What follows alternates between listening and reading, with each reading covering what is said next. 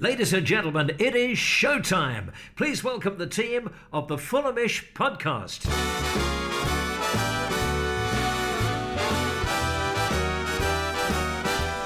Hello and welcome to the Fulhamish podcast, your independent voice of Fulham FC. My name is Jack Collins and I'll be your host today in Sammy's absence as we look back an expected but disheartening defeat at the home of the champions. We're here to help you drown your sorrows though, and I have three men with me who know all about that. The vintage Merlot of Fulhamish, Farrell Monk. Big up party people. A hero who's drank more cans at more festivals this summer than an 18-year-old on a gap year, Drew Heatley. G'day. And the man single-handedly funding the Aperol Spritz revival, Dom Betts. Hello, hello. How are we all, boys? Yeah, not bad, mate. Yeah, very good. Okay. Not a particularly good result though. No, but I don't really know what else anyone was expecting, especially when they scored after 90 seconds. I mean, I think I predicted 3-1 going into the game, so it's not too disappointing, really. I mean, last time I went there, we lost 5-0, so... Yeah. Let's start. Farrell, do you want to kick us off with some three-word reviews? I will. And we've gone to Instagram this week. Big up, Ig. Mix and match. Yeah, exactly. So, first up, we got M. Chantry 18, Seri is human. Then we got Dunty, Chasing Blue Shadows. Joe Kent 05 with City were insane. You know, good effort. That is in fairness his tagline. He loves that. Oh, really? He's like hashtag insane. Oh, okay. All right then, bringing it out. And then finally, I like this one, is J Char 17, Masters versus Apprentices, which I quite like because it shows that we've got Fulham can improve from here. Yeah, of course. Well, obviously, things didn't start particularly well, as you mentioned, but I'd like to just sort of rewind before the performance for a second. The lineup, not what many of us were expecting, Drew. What did you make of it? What was Slav trying? It looks like he's gone back to sort of the tried and tested again with the nods for sort of Johansson and Adoy in central defence, which I think a lot of people were not happy with, particularly at the end of the game. I think it is better. It's the case of better the devil you know for him sometimes in these big games, and it's proved to not work particularly well so far this season. But one thing's for certain, we need to find out what the best starting 11 is at them, because we're running out of time, really. Dom, your thoughts on the 11? And I imagine you weren't a particularly happy man. Yeah. I was saying just to stay in the pub because £2 cocktails. So, but no, I saw it and I was like, he's basically treating it like a friendly. Like it's a throwaway game, which in essence it is when you go away to a big side. And obviously the main focus is Watford at home because, yes, I know West Ham broke their Everton duck, so we could possibly do it in a couple of weeks' time. But I think I was just annoyed to an extent that I think it would have been a good opportunity to play our best 11 and see how they would match up against the top side, because yes, we're probably not going to get anything from the game, but I'd like to see with our best 11 on paper. So I wanted to see Anguissa in there. I wanted to see Mawson and Le Marchand sort of build a partnership, because Ream with a back problem is clearly going to be out for a while. And yeah, I was sort of annoyed with the lineup. I think in any game you should play your best starting 11, especially if it's a Saturday 3 p.m. It's not like the Championship when you're playing Tuesday, Saturday. I think what's frustrating about the lineup in particular is that I'm not for like tweeting lineups before the games. Like, this would be my first 11. People say it on Twitter, and it's like, well, okay, fine. It's the one that starts at 3 p.m. That matters. But everybody to a man or to a woman on Twitter and on social media was saying this is our best 11 for the game against City, and we didn't get it. And I think obviously Slav knows best in theory, but come on, we all knew what we wanted and we didn't get it. Of course, it's also completely fine to criticise. When things go wrong, there is space for that criticism. Farrell, what of it were you kind of happy with? Were you unhappy with? What did you make of the whole thing? Well, the starting 11, I was a little bit annoyed, but not surprised, because as we have touched on this podcast the first few weeks of the season, this is hardly surprising for Slavista to do, to kind of try different starting 11s, and then hopefully he will see what he feels is the best 11, which is he's totally within his capabilities of doing so, and he's got a proven track record of it. You would think after this many games that he would be settled in a starting 11, but that's just not his style. And I think where he's got a proven track record over a whole 46 game season, hopefully it works over a 38 game season. Well, before we get on to the actual game, just a quick reminder that Fulhamish is sponsored this season by Ladbrokes, and for exclusive specials and promotions, head to bet.fulhamish.co.uk. It's never easy to concede an early goal, and it's never ideal in any situation, but against Man City, it's pretty much football suicide. Where did it all go wrong so quickly for Fulham, Dom? We attacked in the first minute. No, but that's not necessarily a bad thing. No, but I think the way we did attack in the first minute, I think there was too many players bombing forward, and then again, obviously the pressures on Seri, the pressures on Adoy, and we'll get on to how Cyrus Christie played, because obviously he came in for Fosu Mensah, which was relatively surprising as well for me personally.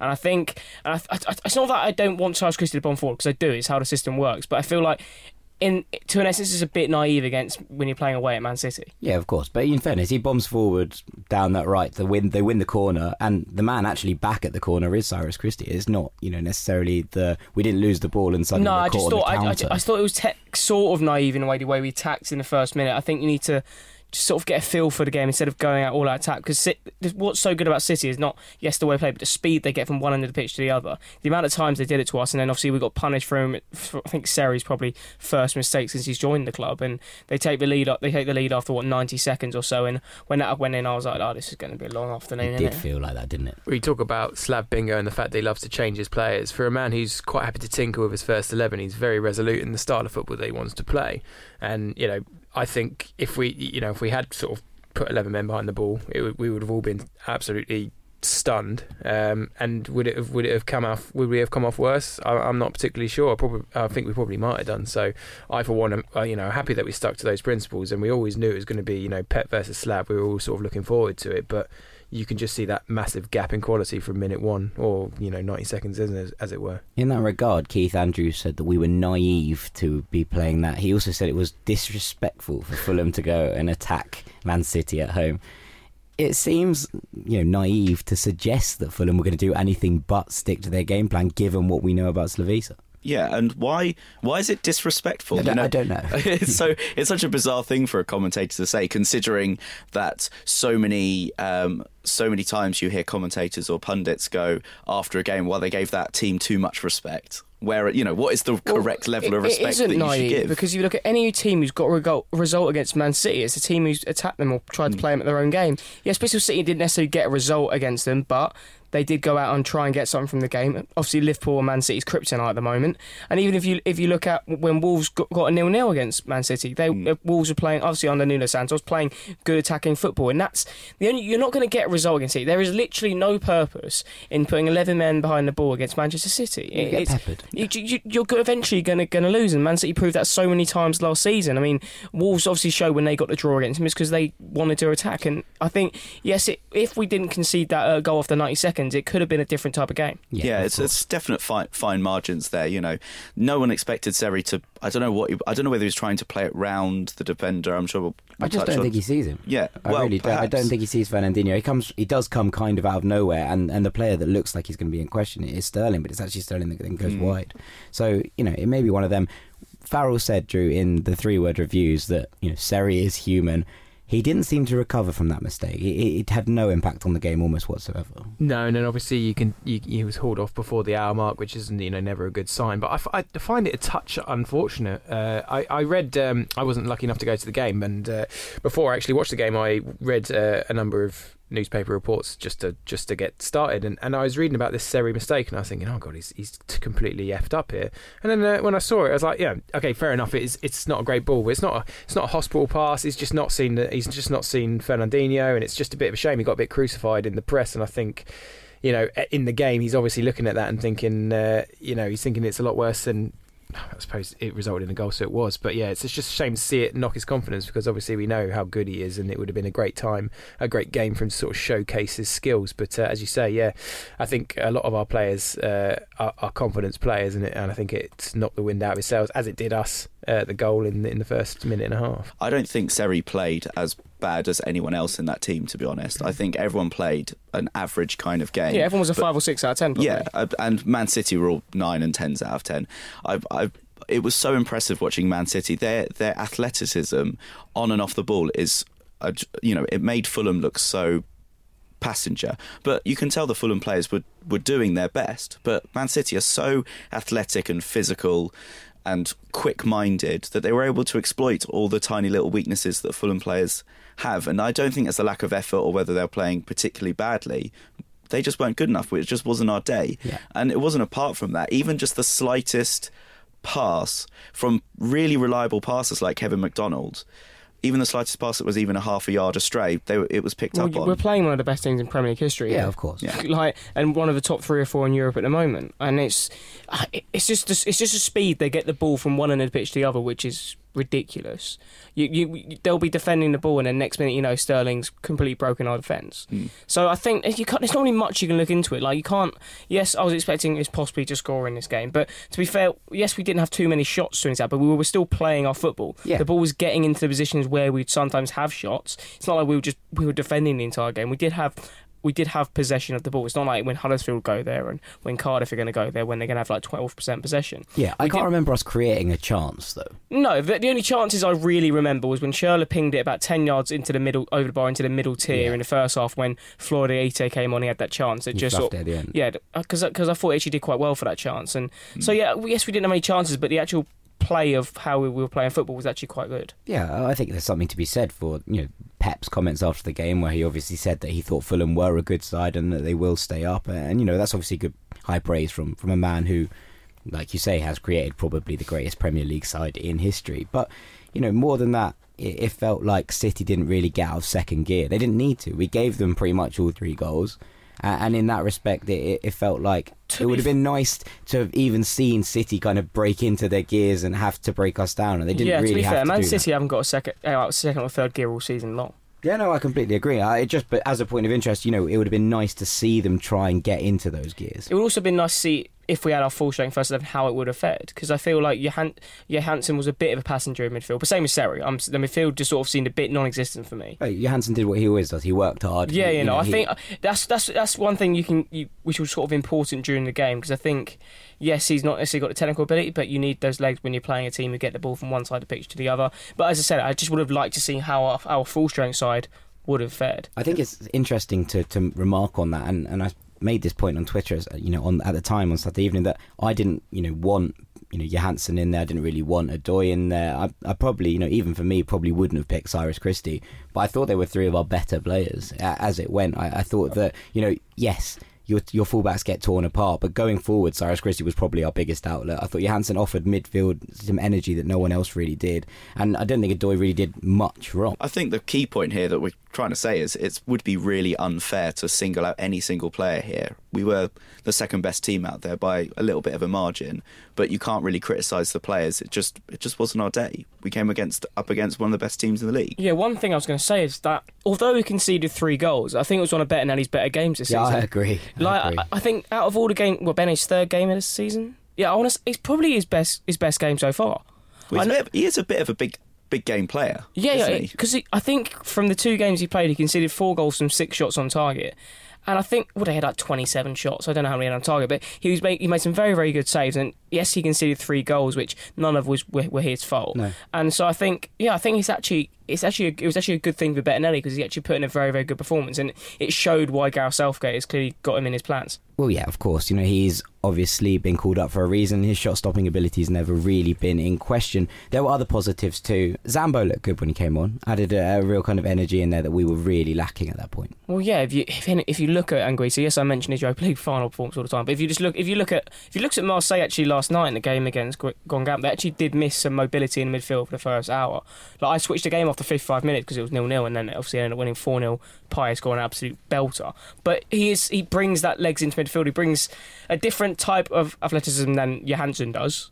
I don't know how to describe it, but it's just a sort of different type of mobility. It's more rangy. I would say it's more explosive. It's definitely more explosive. Johansson is literally has one gear, and that just always is running around. Yeah, exactly. Whereas Zambo is more sort of like so much. So Johansson's driving an automatic, and Anguissa's got a 5 gear. Yeah, exactly.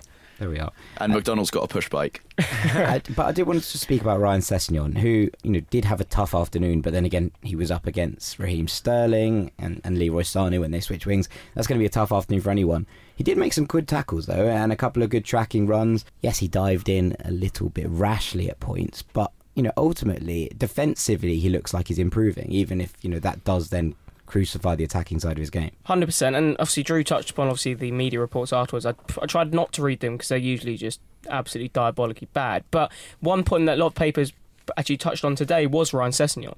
And they spoke about how he obviously his comments after the game about this is the season for him to mature, and Slav is really helping. And people forget how old he is. He's still only 18, not even 18 and a half. So I think people, and this is not a year for him to showcase his talent necessarily. It's a year for him to grow as a player, find his feet in the Premier League. Then next year and the year after is a year for him to push on.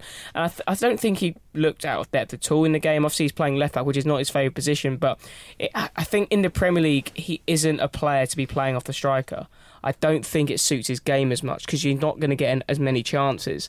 He's not going to be able to get to the rebounds as quick as he can because obviously the Premier League defenders are going to be more reactionary. So it's finding where he fits in this Fulham side. It's quite surprising how Brian was playing for the first few games and now is nowhere to be seen. But yeah, as we sort of mentioned for all the players, no one played particularly bad, and I think this was actually really important for Sessegnon, and obviously him and Bettinelli seemed to be the only players who actually wanted to come to the away end after. We mentioned before about the athleticism in the Premier League. He was the only one in our team that really, in terms of speed and strength, he was the only one that was really matched up with the Man City players. He seemed to be so much quicker than his markers a couple of times, and he did get round the back. Unfortunately, and I think that this was guilty of both our full-backs in particular, was the amount of times they got into crossing positions and they either took an extra touch to try and get inside and get extra space, and I think every single time they were dispossessed. It's not like we've ever seen that at Fulham before, is it? No. Yeah, whereas they did, it kind of was a bit too predictable, but for that, so it might have been beneficial to try and mix up a little bit and just get some crosses into the box, because I just don't think it sounds kind of old school, but I don't think we did it enough, i.e. we didn't do it at all. Right, so we're going to talk heavily about the defence, in a little while, under a whole kind of topic of what the defence has been like this season so far. But just kind of briefly, and lastly on Man City, is there anyone whose positions are very much under threat given that game, or is City just a free hit?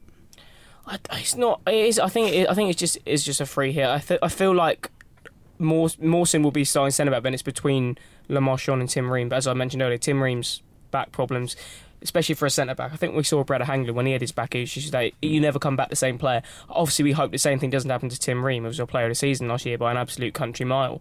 So I feel like Adoy won't play against Watford. He can't play against Watford. I'm not having Adoy go against Troy Deeney and Andre Gray. That's not going to end. The argument would be that Adoy might have the pace to counter Andre Gray as opposed to. But when Troy Deeney's going to be going up against it, I agree with you. I think you need the higher centre back positions, and I think I would bring in Le Marchand for Adoy, and I'd bring in Anguissa for Stefan Johansson. I think the front three should stay as it is. I think Sessegnon, as much as we love him, he's not intelligent enough quite yet. He is intelligent enough, but if you're comparing him to Andre Schürrle and especially Luciano Vietto, there's no reason why you should drop any three of them, because I think they work really well as a front three, especially as with Andre Schürrle and Vietto sort of working as 2 10s or inside forwards. Yeah, Vietto did have a quiet game though. There will be, not necessarily justified, but there will be calls from the fan base to try, Schürrle, Mitrovic and Sessegnon, I believe. There will be calls, but I don't think anyone, as we said earlier, no one really played badly. Yes, he had a bit of a quiet game, but it's Man City. I think you can't really take too much from it. I would still start him against Watford because just for his football brain, really, like we saw. Like the 2 assists, or the assist he got for one when he whips it in for Mitrovic for the goal against Burnley. I don't think Sessegnon whips that ball in. No, we have to get that starting 11 sort of a bit more settled, and I think that front three at the moment is probably the most settled part of the team. Those are the 3 players that Slav wants to go forward with. It's been 3 out of the 5 games. It's been those 3. I think with games like City, it's something that we all have to get used to as fans. We keep calling them free hits. Everyone's saying after the game, this game won't define our season, and it won't. And it's one of these sort of concepts that we're not used to after 4 years in the Championship, where every single game you're scrapping towards promotion and every single point counts. Whereas obviously when we're, let's be honest, when you're trying to stay in the league, which is what we're trying to do, regardless of, people saying that we want to try and push on, we wouldn't be doing our, bets saying we'll be, doing ourselves a disservice if we didn't aim for the top half. We're looking for 17th. And so you don't need to win every game because the teams around you aren't. And so you get games like City where you go into it, you're probably not going to get anything, and then does that play into Slav's mind when he plays around with the team?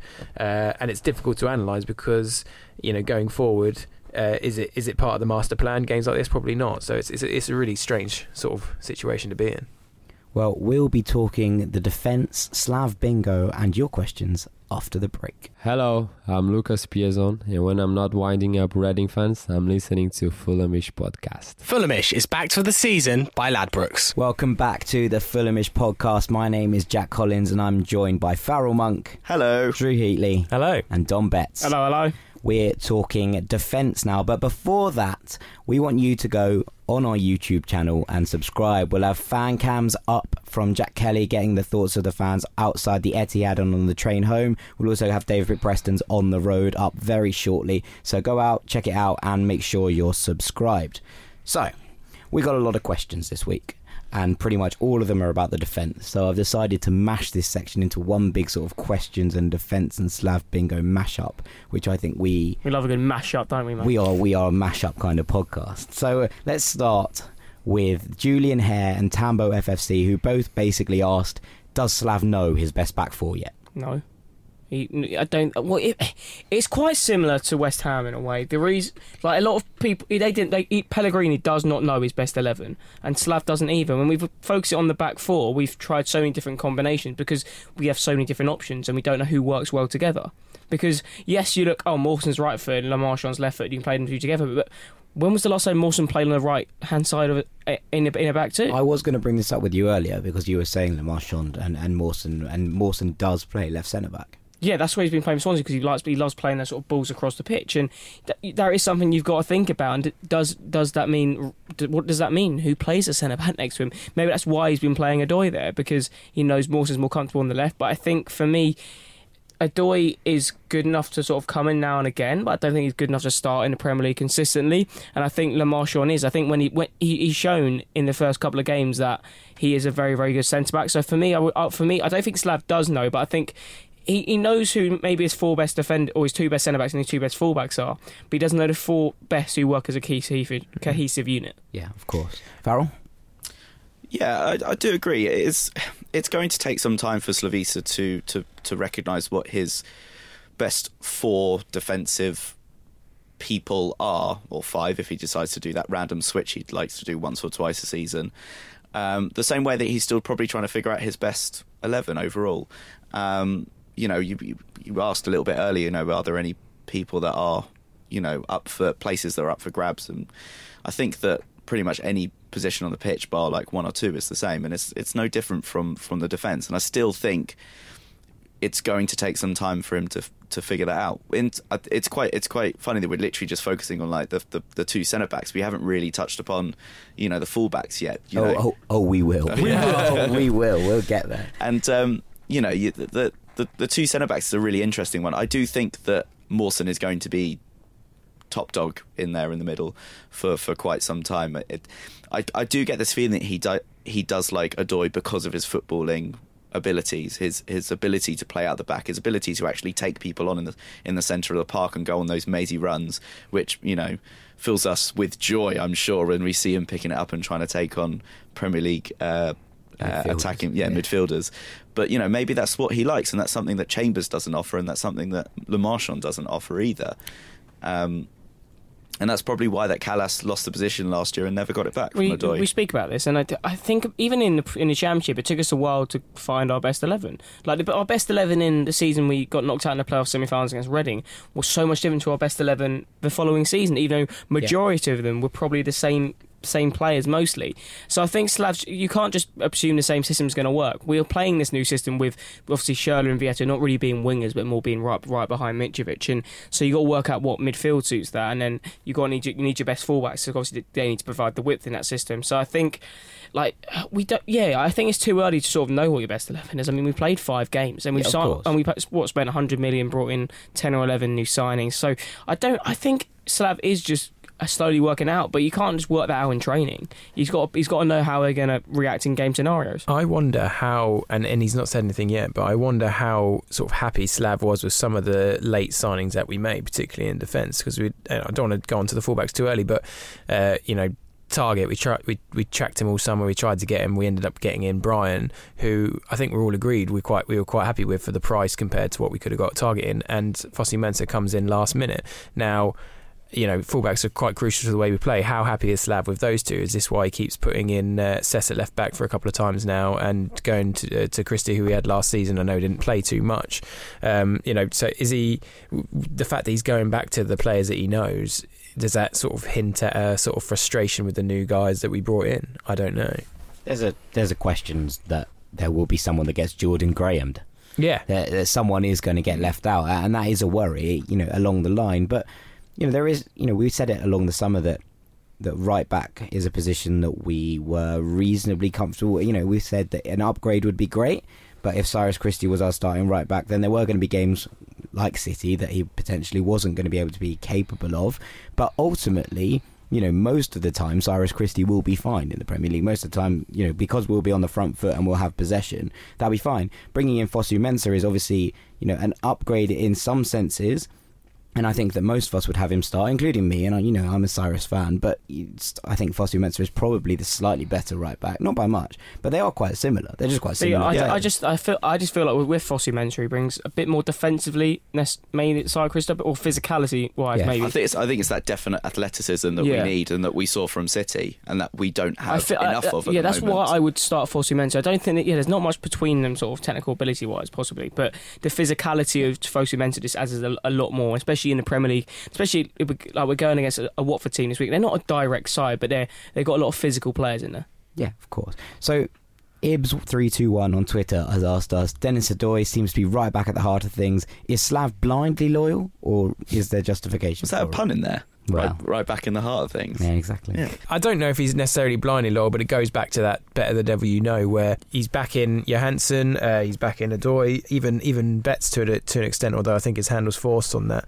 I think it just goes for me back to that question about the transfers. So blindly loyal, he is very headstrong and he's very stubborn, so we know that. So I can see why you might think that, and maybe he is, but we'll have to see in the next sort of 5 games if we haven't got that sort of starting 11 down. Certainly if we haven't got that back 4 down, I think we could be in a bit of a pickle. I do think that Slavisa is not just trying out these little defensive partnerships here and there, but also the fact there are so many new bodies in the squad now that he has to sort of try play these players for like 90 minutes and get them involved in the system and change the way that they've been used to before. I'm guessing Zambo must have been playing a totally different system at Marseille from how Fulham are doing, and therefore he's slowly integrating him, playing him for 90 minutes, then maybe bringing on with a sub. And this is not just him; these are quite a lot of players all around, and trying them in and out. The same with Le Marchand or Vieto, so on and so forth. And eventually, he'll get to the stage where he's got a settled 11, and then if he needs to make any sort of squad changes or team changes because of injuries, he's already knows that he has someone that's completely used to the system already, and that's not something that they've just kept on practicing on the training ground. Yeah. They are being practiced in match situations. Well, yeah, with if you look at Anguissa, obviously Rudy Garcia, yes, he was playing in a similar system, but he was playing more the Kevin McDonald role than he was the sort of Stefan Johansson role, being the more mobile centre midfielder. So I think it's a change. It is a change in role for Anguissa, and we possibly thought he might be taking McDonald outside, but that's clearly not happening. Because it's not happening for now while Kearney's injured, but there is an argument to say that it might happen later down the line. It's an option. I don't think it will necessarily happen on a regular basis, because I think McDonald offers something different to what Anguissa will. Anguissa will want to move forward, and see Rudy Garcia plays a more structured system, I guess you can say, than Slavisa's more flexible system. But yeah, it's just players getting used to the new system, players getting used to the club, and it will eventually click. We saw it last season. And in the season before, stuff will eventually click. Well, there's something to be said maybe for K-Mac's leadership in the side, and Ben Walbron has asked, do we miss Tim Ream? I'm not even going to suggest maybe for his kind of footballing prowess, which we're all very aware of. Is it maybe his leadership and knowledge of the system and knowledge of the players around him that we're lacking the most at centre-half at the moment? I think so. I think if you look at when we played, a lot of the times we're playing 4 or 5 players at the back who've pretty much never played together before. So I think there's definitely something, especially in defence, that the leadership and communication is so key. That's why we've seen Bettinelli come back into the side. So I think it's something that will eventually grow. But yes, we have missed Tim Ream, because if Tim Ream was, let's say, with Bettinelli in goal, with just Mawson next to him, with Christie and Sessegnon, getting a new player in there is Alfie Mawson. So I think it is something to be it's something to be spoke about. Yes, he's a great defender, but we've also missed his sort of how he knows the system and sort of his leadership qualities. Because obviously at the moment the only leader in the team you could say is Kevin McDonald. Yeah, and all of our, some of our best Fulham teams have had that talismanic sort of that anchor in the centre of defence, and we haven't got that so far this season. Everybody's talking about, in the next few years, Mawson can grow into that rock in the centre of defence, and I've no doubt he will. But at the moment, it's all very embryonic, and there's no. Well, yeah, we're not talking about the next few seasons. We need it now. Yeah, exactly, and therein lies the problem, I think. So yeah, Tim Ream, definitely miss him. When you hear back interviews about great Fulham teams down the years, the promotion ones, the ones under Hodgson, a lot of those players always talk about how in the squad, and just not just on the starting 11, but just in the squad as a whole, how many leaders there were in the squad as well. They talk about the promotion season. They said yes, Cookie was was an inspirational leader, but all around the dressing room, wherever they looked, Barry Hales was quite a leader in there as well. Same with Brevitt and also Meg Taylor. They're all kind of like leadership figures, and I think that this is what we're kind of touching on here, is that not just Kevin McDonald in the starting 11 is a leader, but obviously Tom Cairney's the club captain, but leads by example probably more than with his mouth. And there are other players that are integrated into Marcelo the squad. Jallo, one of them. I think the leaders you look for at this point are the likes of Alexander Mitrovic, the likes of Andre Schürrle, who have been here and done it before, but also it was tangible that when Cairney went off against Spurs, it was Mitrovic that got the armband, not Johansson. I think there's something to be said for that. I think Slav does see him as that kind of talismanic leader that will eventually probably have the armband should Tom Cairney go. And I think that you look at someone like Troy Deeney at Watford, I think that's the kind of leadership style that Slav would look to impose on Mitrovic, that would calm him down, keep his head from going, and also give him the responsibility that brings out the best of him, and we've seen bring out the best of him. Yeah, some players thrive and some others die from it, but hopefully we can see them thrive from it. You've got two types of captains, don't you? You've got the Chris Colemans, and then for every Chris Coleman you've got a Lewis Belmorte. You've got somebody who leads by example or somebody who leads by the mouth, and I think Mitrovic maybe straddles the both of those, but Cairney's certainly on one side, somebody like McDonald's on another, and maybe somebody in central defence would be great. So like Tim Ream to do the same thing. So a lot of questions coming in about Joe Bryan. It's his birthday today. Happy birthday, Joe. Big up. Big up, Joe. The most well-read Fulham player in a long, long time. He's trying to rival Dennis Todoy for most hipster player at Fulham. Yeah, but he's actually clever. Not just, he doesn't just wear glasses without frames. You mean like Ben Jarman? Yeah, like Ben Jarman. So Robert Land, Alan Rustad, Ali, Justin Evans, Joe Sansom, all of these people asking, where's Joe Bryan and what's he done wrong? He's reading too many books. He's not turning up to training. Maybe he was injured from birthday beats. Got the bumps. They wouldn't have been today. I don't know. Where is he? To be fair, even when he was playing, he never made 90 minutes, I don't think. He was always taken off around the hour mark. So I don't know if there's a fitness issue there, or maybe Slav just doesn't think he's up to the level yet. There's no reason to say why he can't get up there. He still turns 25 today. Yeah. So I mean, there's no reason why he can't get up there yet. I just feel like maybe he doesn't feel he's the best fit for the system at the moment. I think that's the only reason I can really think. For me, it's 100%. It's a level up, and he's not there yet. He played for Bristol City last season. Bearing in mind they weren't in the promotion mix, particularly towards the end of the season. So he's not exactly been at the top of the Championship. It's just a bit of a huge move up, I think, and I think he's definitely got a role to play, and I think he definitely will be he'll start more games than he doesn't at left back. But I just think at this stage he's getting, eased in, like you mentioned with Anguissa. So when he does come back, there is a question: where does Cess fit? Chris DeMarchis asked this on Twitter. If Bryan does come back in, and as we say, Vietto has the footballing knowledge, is there a space for Cess to start games? I think there is, but I think it's more. It's not going. He's going to start 40 games like he did last season. It's going to be he comes in and out. He comes in at left back. He comes in at left wing. I think it's better for him, because I feel like he's had so much football over the last 2 years, especially with the Euros or the World Cup he played in? Euros. Yeah. It was the other Cess who won the World Cup, wasn't it? See. Yeah. So I think So just the other winning the World Cup. But no, I Don't think worry about it, just a minor. I think he has not had too much football, but it's better for him to actually not be playing 90 minutes every week, because he needs to sort of, as we said before, he needs to sort of work his way into becoming a Premier League player. And I don't think that necessarily happens by forcing him into the side every week. If he's not the best option for that game, you simply don't play him. And I think he will play a lot of minutes this season, but not necessarily as many as he has the last two. I think we're seeing now in the first 5 games of the season how Cesc is being handled is exactly the reason he didn't go to a top 6 club in the summer, because one, he is not a Premier League great yet. He's only just played 5 games. He's got to ease himself into it the way that you were mentioning, the way that Slav's going to manage him, and he has to. If he went to one of the top 6, he wouldn't even get a sniff. He'd do a Patrick Roberts. So the way you might have initially thought, when we go up and he stays with us, he's going to play 38 games. But actually, this is a far better way to ease him into the league, and something that he can only be afforded at a club like Fulham, whereas he wouldn't get anywhere else. I don't know, he might fancy a loan spell here or not. You never know. Yeah. He seems to trust Slav, though, which is key, because if he trusts Slav, he trusts the way he's being held. In all of his interviews, when he's talking about his progression as footballer, he mentioned Slav every time, and how he's happy with his particular system at the moment. I can't remember, I think it might have been in the Mirror or the Sun today, they were talking about that, and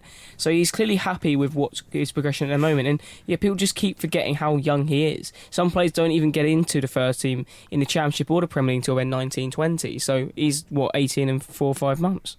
I reckon there was people keep asking, and Mourinho is sick of the questions that keep asking him of Marcus Rashford and how many minutes he gets played, and saying he gets not get played enough, and he does get played quite a lot. Of all English players under 21, he's far and away. Well, Rashford played the most minutes out of a lot of United players last season. Yeah. And I think if they included in that, because they only included Premier League minutes, if they included Sessegnon in that, you can see he was actually getting played much more, and he probably has actually played more than Rashford this season as well. Yeah, yes. There was a thing about England youngsters. He only, he's played pretty much as him, and then Rashford, and then Phil Foden, who's only got 47 minutes. So he's getting that exposure he needs. He's not playing 90 minutes every week.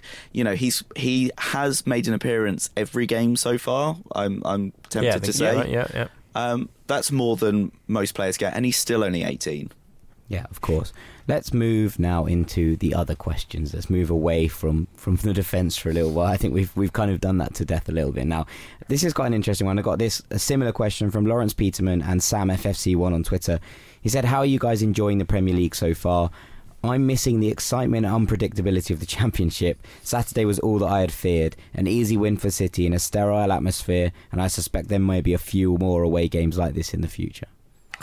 It's a tough one, because they're totally different leagues. I mean, you can't. I don't think you can really compare the two, because yes, you want to be back in the big time. You want to be back in the Premier League because yes, the days out in the Championship are great because we were winning, but this is the league we want to be in. And yes, the away days may not be as good, but they're still great. I mean, we brought 2,500 to Man City. We sold out the lower tier, pretty much sold out the middle tier, and there was a few probably 100 in the upper tier. And I think the atmosphere wasn't bad. It doesn't really help when you go 1-0 down after 2 minutes. I was going to say this. I saw a lot of complaints about Fulham being quiet, from Fulham fans, and he was like, "Well, I always hate it when fans complain about atmosphere, because I was like, it's down to you. You make it. Yeah. You're the ones who make the atmosphere. If you're going to complain about the atmosphere and you're singing 90 minutes, then great. But if you're going to complain about the atmosphere and not say one word, then you can't. It was like a lot of Palace fans complaining about the Holmesdale Ultras. Oh, we need the HF to become a great. So it's like, no, you don't. You're an atmosphere. You've got a voice. Use it. Yeah. For me, moaning about the Premier League and everything that goes with it when you're there is the equivalent of, striving to get into Europe and then putting out your reserves in Europa League. What is the point in trying to get promoted to the Premier League if when you're there all you're going to do is moan? It's a completely different beast. You, as fans, as the players and the manager will say, we're looking forward to the next game. We're only thinking about the next game. Obviously, as fans, we're looking towards Watford at home even before the City game in terms of where we're going to pick up points. There's a different frame of mind. There's a different sort of approach to it, but it doesn't mean it's better or any worse than scrapping for every point to try and get out of the Championship. They're just different. Yeah, there are definite positives about being in the Championship, but And I can totally see that. There was a lot of times in the 4 seasons of the Championship, I was having a wicked time, and I think that it definitely outweighs the times that it wasn't so great. But the Premier League is a whole different beast. It's the pinnacle of football. It's where Fulham want to be. It's where I want to be. It's where a lot of fans want to be. We want to pit ourselves against the best in the world. We want to be noticed.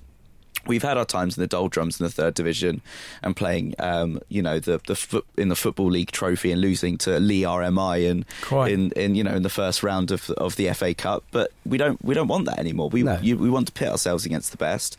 We want to have these amazing players playing for Fulham. Who, much as it was derised and everything like that, but I never thought I'd see Dimitar Berbatov playing for Fulham, or Moussa Dembele, just to name 2. This is where we want to be. This is where Fulham should be, hopefully, for a long, long time. And if you want to go up to Doncaster Rovers, then hopefully, the FA Cup 3rd round draw's coming up in January, so you never know. We get some good games in the Cup, that'll be fine. Yeah. And speaking of the Wailers are what you make of it. They're not... Yeah, of course. So it's down to you to have a great time. Yeah. Yes, realistically, in a way, the game is a 2-hour inconvenience of your day. We had a laugh, didn't we? Yeah, it was. I didn't have any problem with City. Yes, I was in a bit of a weird mood on a train back, but overall as a day, it was fine. I mean, yes, I've been to City probably 5 or 6 times. Actually, only seen us lose there twice, and we lost there 5-0 last time, so it wasn't as bad this time. I think one more thing I would say on it though is that would you take a 6-0 home victory against Burton Albion over the 2-2 draw against Man United away at Old Trafford? Or a draw here, on the off chance we might get a draw at City at the weekend. That United away game was absolutely hilarious. It was, wasn't it? It was so funny. It's comedy value more than anything else. Exactly. But when Darren Bent scored that banger from 1 yard out. Yeah. Also, the other week when we played Spurs at Wembley was still, to me, I don't know about you guys, was amazing. I have to pinch myself sometimes and think Fulham are going to be playing at these big stadiums week in, week out. Yeah, I'll just give me that over Bolton away or Blackburn Rovers away any day of the week, because I'm mainly those two because I hate them both. But you've got Burnley to look forward to. I've not done Burnley yet, so I'm actually looking forward to that. I mean, I think we lost there 2-1 last time I went there, when we lost on the Tuesday night. Tuesday night away at Burnley. I see. Everyone says, you have all these great away days at proper old school grounds in the Championship and stuff like that. But in the Premier League, you're getting to go to some of the best grounds in Europe. Yeah. Just near enough every week. To be fair, there's near enough as many soulless domes in the Championship than there are in the Premier League. Oh, there is now. Yeah, that's exactly so true. Look, we've been talking about stadiums for a while. The last question we've got today is from Joe Sansom. He wants to put a question to us about the Cottage, I suppose, after experiencing City away. He says, is it time for Fulham to have a singing section next to away supporters? That in grounds we've been to where there are the fans on one side and you get that kind of ding-dong between the two fans makes for a better atmosphere. If this was the case, would it be worth allowing people to buy season tickets in the Putney End and forming one? I know logistically there are arguments, and I don't really necessarily want to go into them. I understand that there are logistical arguments about selling season tickets in the Putney End, but theoretically, is it time for Fulham to maybe start even just sending the end of the Riverside as a kind of singing block to kind of get that kind of thing going? There is that argument, but also, if you've seen the whole sort of, I know it's don't get young, but if you look at Crystal Palace with the Holmesdale Fanatics, they've had a massive problem due to that, and it's the way the club will handle it, and it takes a long time, because it's like I know people don't sit in the sort of Putney End, but people in Hammersmith, they've been there for 20 years. Yeah, they don't want to move. They don't want to move. That's where in H5 and H6, that's where our core fan base is. Yes, you'll probably get less complaints from away fans about atmosphere to Fulham fans if you had a singing section next to the away end. It's an okay idea, but but then you'd have nothing next to them in the Putney End. It would need to be the whole of the Putney End being sold out, and that won't happen, because realistically, I think the Putney End should be the actual home end anyway, because it's next to the Cottage. That's what I've always thought. But no, I don't think it's necessary, really. I think, yes, it works in some grounds, but I think Crane Cottage is unique and it doesn't need it. I personally think that stuff like singing sections could be a good thing. I don't see it happening. The only way that, well, the one solution to it is all of those fans at the back of H5 and H6 move forward, because they are so far away from the pitch. But I feel like the only thing that's going to really change the atmosphere at the Cottage is safe standing. Yeah, no, I was going to say 100%. It's so true. That's what's going to do it. Singing because then sections everyone are one will just thing. bunch up and You're too comfortable sat down. Like, that's the thing. Like, I'm guilty of it as well. If I'm stood up in an away game, I'm 1,000 times more likely to sing for a far longer period of time because I'm stood up, I'm active. Like, if you sat down, it's just too comfortable. You can't eat a prawn sandwich if you stood up. Well, it's difficult. You very can't. difficult. You can't eat a Don't sandwich stop. standing up. It's not a thing. I don't know. I can eat whenever I No, want. no, I no. can eat in any position, Gavin, but You don't eat sandwiches. You know, when standing the up. Riverside stand gets redone, there is going to be scope for the way that, you know, and the logistics of the away fans at the moment means that we can't do anything with the neutral end because you can't split the two fans off. You can't split the gates. When the Riverside stand gets redone, there is probably going to be scope for that. Is that something the club need to be thinking about? I think they need to be thinking about all those sorts of things that can improve the atmosphere. And since they proved that it wasn't the open corners that is sucking the noise into the Thames. It's a good excuse, that one, though. So I love that excuse. I One of my still use it. favourites. I use it all the time. Yeah, but you know, since they quote unquote proved it, that shows to me that they're thinking actively about ways to improve the atmosphere at the ground. So, are they going to be looking at that? I would suggest absolutely. And would they be looking at things like safe standing if and when that comes in at top? Can They we had- get Dom with a megaphone at the front, like they do at like Marseille? What I do, Or what in America. or in the Bundesliga, where I don't usually watch the game anyway, so it'd be fine. Just Just have you in the concourse with the microphone. Yeah, and I think also one thing with safe standing is it also encourages. I don't know if I know tifo displays aren't necessarily a thing, but like just a similar thing. They do sort of encourage atmosphere. Yeah, of course. When there's flags flying across, when there's massive designs going across, and I think it's a thing to look at. And yeah, as you said, I think the only thing that is going to improve the atmosphere is safe standing. And also, like in recent memory, when we have gone to stadiums with terracing, Brentford and Burton, for example, you see people Duisburg. singing, and you move towards them because that's where you want to be. And all the people that don't want to be there, they move to the away. sides. Yeah. It works. The only thing that will stop us doing safe standing is that is capacity issues, because you have to have the same amount of capacity within the stand as you would do in the concourse. So the concourse has to be built for that amount of people as well. Well, isn't safe standing just the seats coming up? It wouldn't increase capacity. No, they so that's one of the things that they say people want safe standing so they can sell more tickets. Why can't I remember what the concourse was like when it was terracing? I can't remember what the Hammy End. What was it like in the concourse? There was more because there was less toilets back then. Yeah. So there's like so many more still the same toilets. toilets, but at the back though, they're still the same toilet huts, so aren't they? At the back of the Hammy now, as There's they more of were. them. But There's more of them. Yeah. So they've probably taken away space from that. Yeah. But they probably haven't thought about that because the capacity was reduced. Yeah. Okay. Yeah. Well, that's about all we've got time for in today's podcast. What is left is to name this podcast. Farrell, I'm going to throw this one to you as stand-in secretary for the day. Thank you, Jack. And I'm going to go with All and Nothing. Oh, in relation to the old documentary? Yeah. The old doco. It's actually a really good documentary It if is, you've you should watch it. seen it. Well, that's very, very good. Thank you, everyone, for listening. We'll be back on Thursday with Fulhamish Extra, previewing the Watford game and having a chat with David Lloyd from 2/5, who's releasing a book about the 30th anniversary of the fanzine. So keep an eye on that one. All that's left for me to do is say thank you very much to Farrell Monk. Thank you, Jack and Ori. Thank you very much to Drew Heatley. Cheers. And thank you very much to Dom Betts. It's all right. My name's Jack Collins. This has been the Fulhamish Podcast. You Whites. Laters.